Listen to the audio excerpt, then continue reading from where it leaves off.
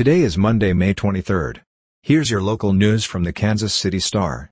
It's warmer outside. The high will be 68. Here's today's top story. Daryl Hargraves grew up around gun violence in Kansas City. His best friend was killed when he was 20, and he went on to serve several stints in prison. But when the 48-year-old was released after an 11-year sentence for a robbery, he was determined to turn things around.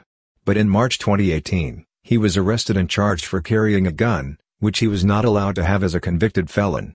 Hargraves became one of over 3,600 people convicted between 2015 and 2021 for federal firearm possession in Missouri, which outranks the rest of the nation for its rate of prosecution of such crimes. In an analysis of federal sentencing and crime data, the Star found black people were disproportionately convicted for illegally carrying firearms compared to white people. They were also sentenced more harshly. In healthcare news, cases of COVID-19 are continuing to rise in the Kansas City area, while hospitalizations and death rates remain low. Earlier this month, experts at the University of Kansas Health System predicted the arrival of a new COVID-19 wave within 6 to 8 weeks. While COVID patient numbers in the hospital are still in single digits, the number of new cases is the highest it has been since Kansas and Missouri adopted new data reporting practices on April 1. Officials reported a total of 2,288 new cases in the Kansas City area over the past week. It included some extra reporting from Wyandotte County, who had not been reporting numbers since a cyber attack last month. For Johnson County, the CDC community risk level is up to medium. If you're at a higher risk for severe illness, you should talk to your medical provider for precautions, such as wearing a mask. You should also stay up to date with vaccination and get tested if you develop symptoms.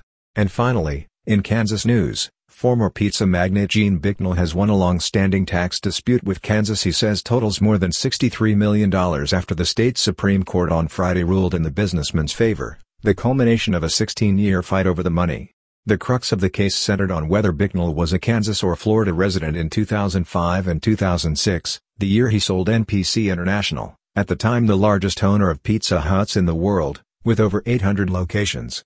In a unanimous decision, the Kansas Supreme Court ruled Bicknell was a Florida resident. The Kansas Department of Revenue had maintained Bicknell was a Kansas resident. Bicknell, who has longtime ties to Pittsburgh, had owned homes in both Pittsburgh and Florida since the 1990s. Bicknell has said he has been a resident of Florida since 2003, and has filed non-resident income tax returns on earnings in Kansas. You're listening to stories from the Kansas City Star.